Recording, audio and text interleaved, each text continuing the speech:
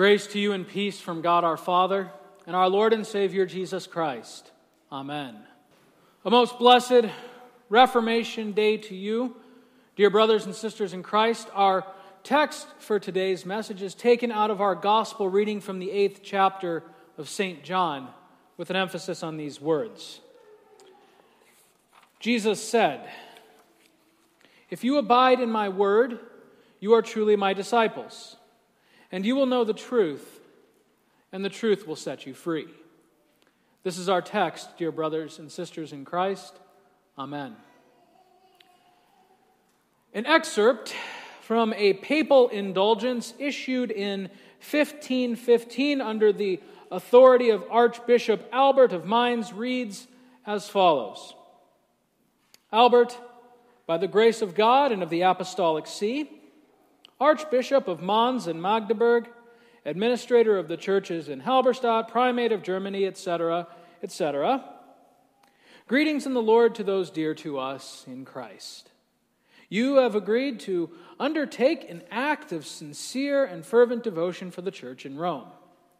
You have given to the building of the Basilica of St. Peter, an immense undertaking requiring skillful production. Your contribution will not only benefit that city, but it also shows that you are obedient to our commands.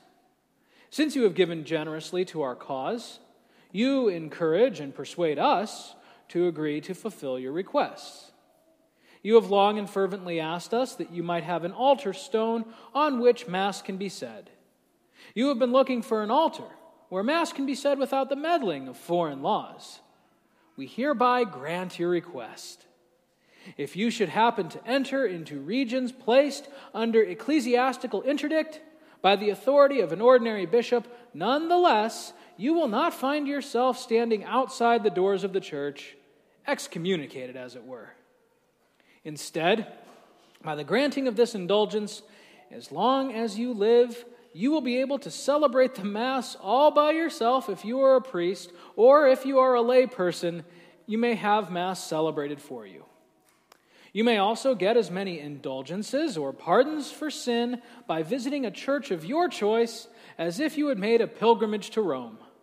Simply visit the church or churches of your choice on a day in Lent or another holiday when pilgrims visit the various churches around Rome, and by taking a trip to a local church or churches, you will obtain as many indulgences and forgivenesses of sin as if you had visited the churches of Rome on that same day. You can also be given a full Christian burial, even if you happen to die when your country is under an interdict. We issue this decree by the apostolic authority given us by the letter we grant indulgence, written by our most holy Lord, Leo X, Pope by the grace of God. And we hereby order that the individual be communed into whose trust this present letter has been given and this seal thus affixed.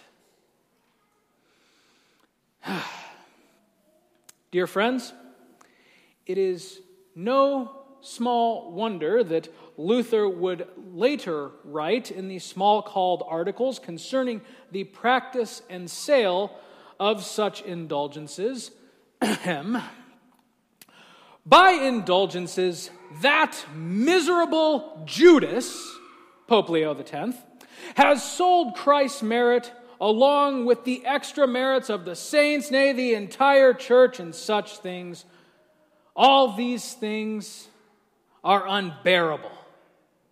They are not only without God's word, not only are unnecessary, are not commanded, but they are against the very chief article of the Christian faith.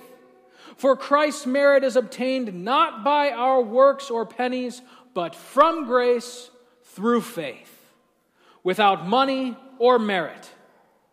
It is offered not through the Pope's power, but through the preaching of God's word.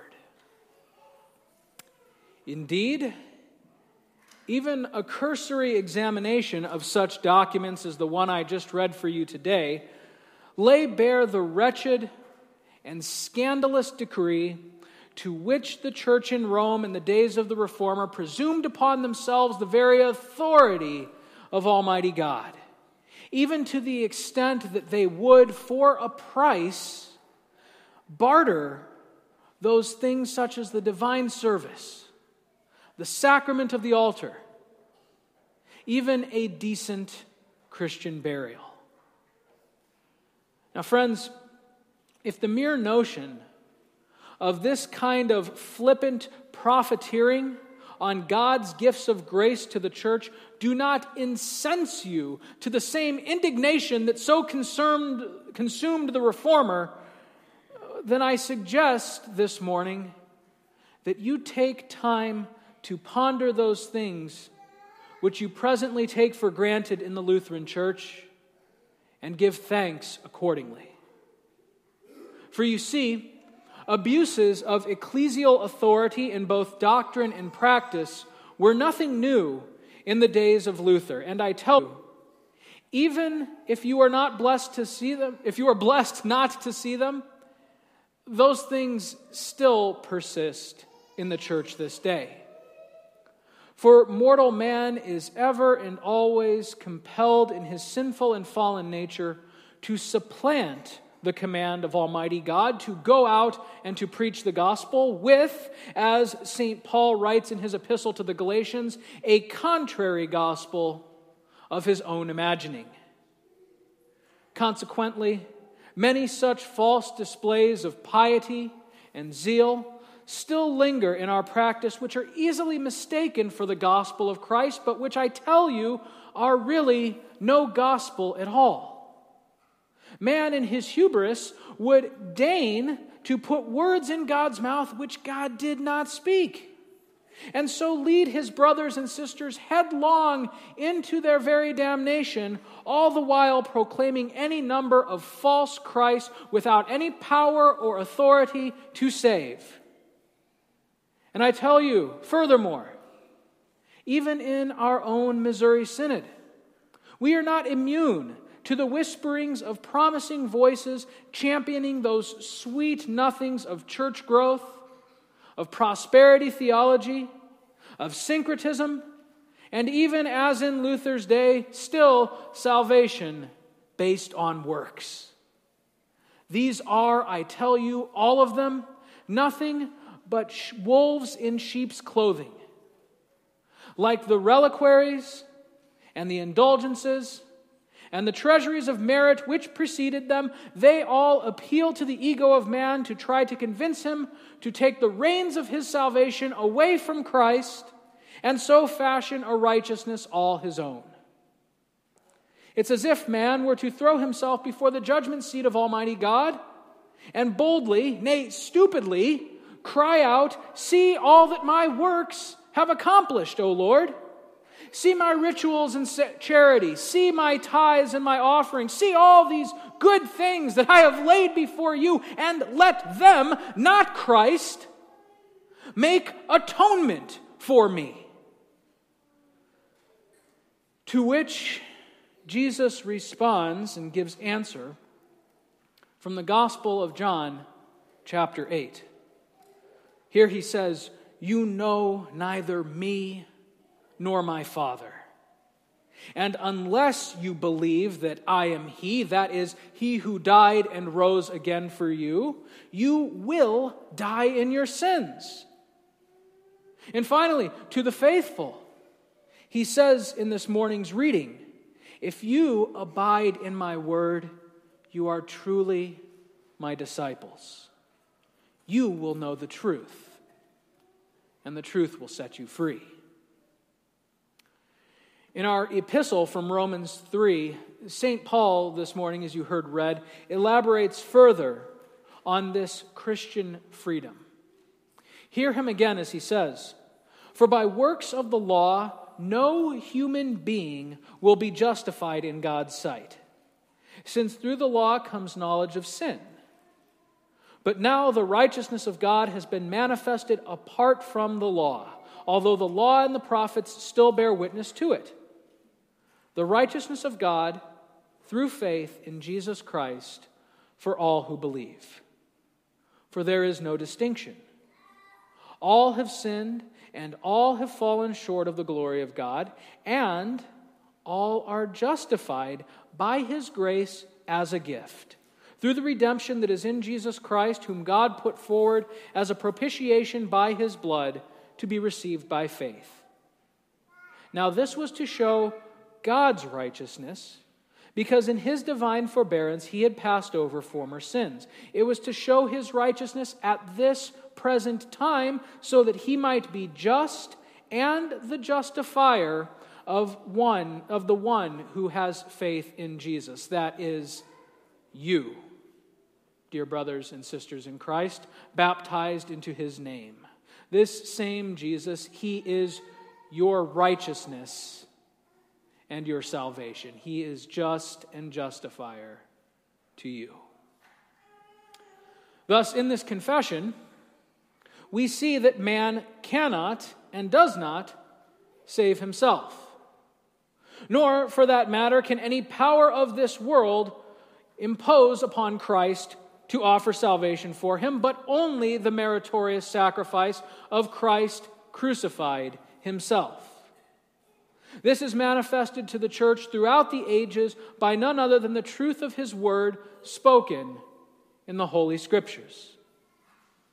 Now, for the Reformer, for Martin Luther, this singular truth galvanized him to action for the sake of a church which was lost in error's maze, so that he famously nailed his 95 Theses, disputing the efficacy of indulgences, to the doors of the Castle Church in Wittenberg 504 years ago now, in 1517.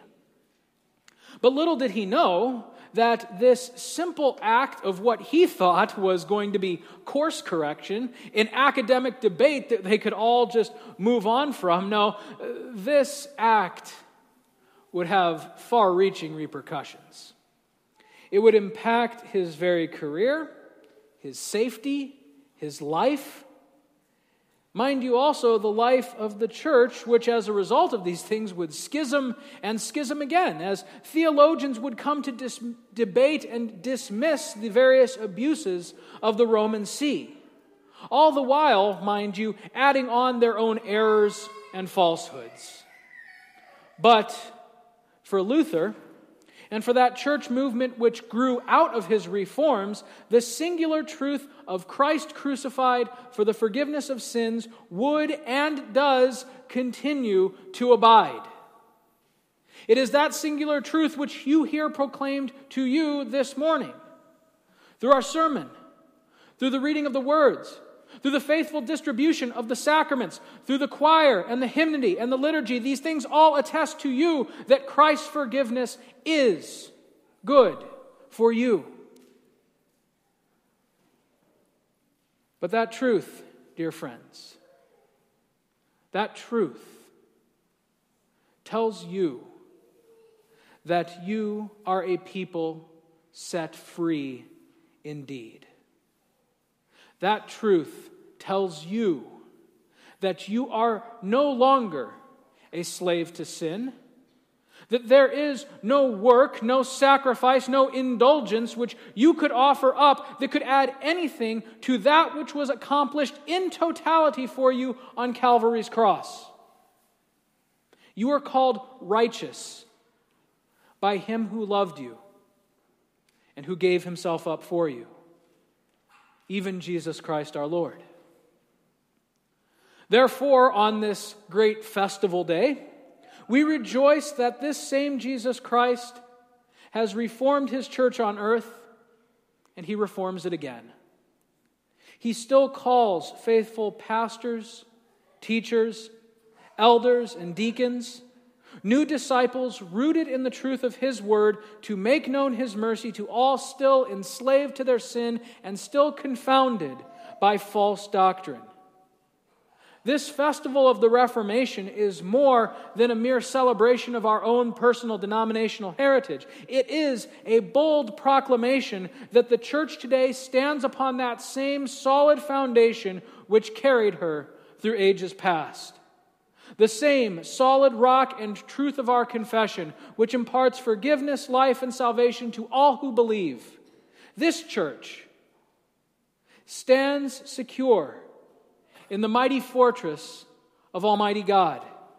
by whom we have been set free and in whom we now have the promise of life everlasting in his kingdom. Therefore, I urge you, dear brothers and sisters, having now been so delivered, actually live in the light of that abiding truth, which first revealed to you the grace of God shown in his only begotten Son. Into this truth you were baptized, and so give thanks that you have been made part of so blessed an inheritance, that others may hear the gospel proclaimed from your lips, and so themselves find that same truth which first did set you free.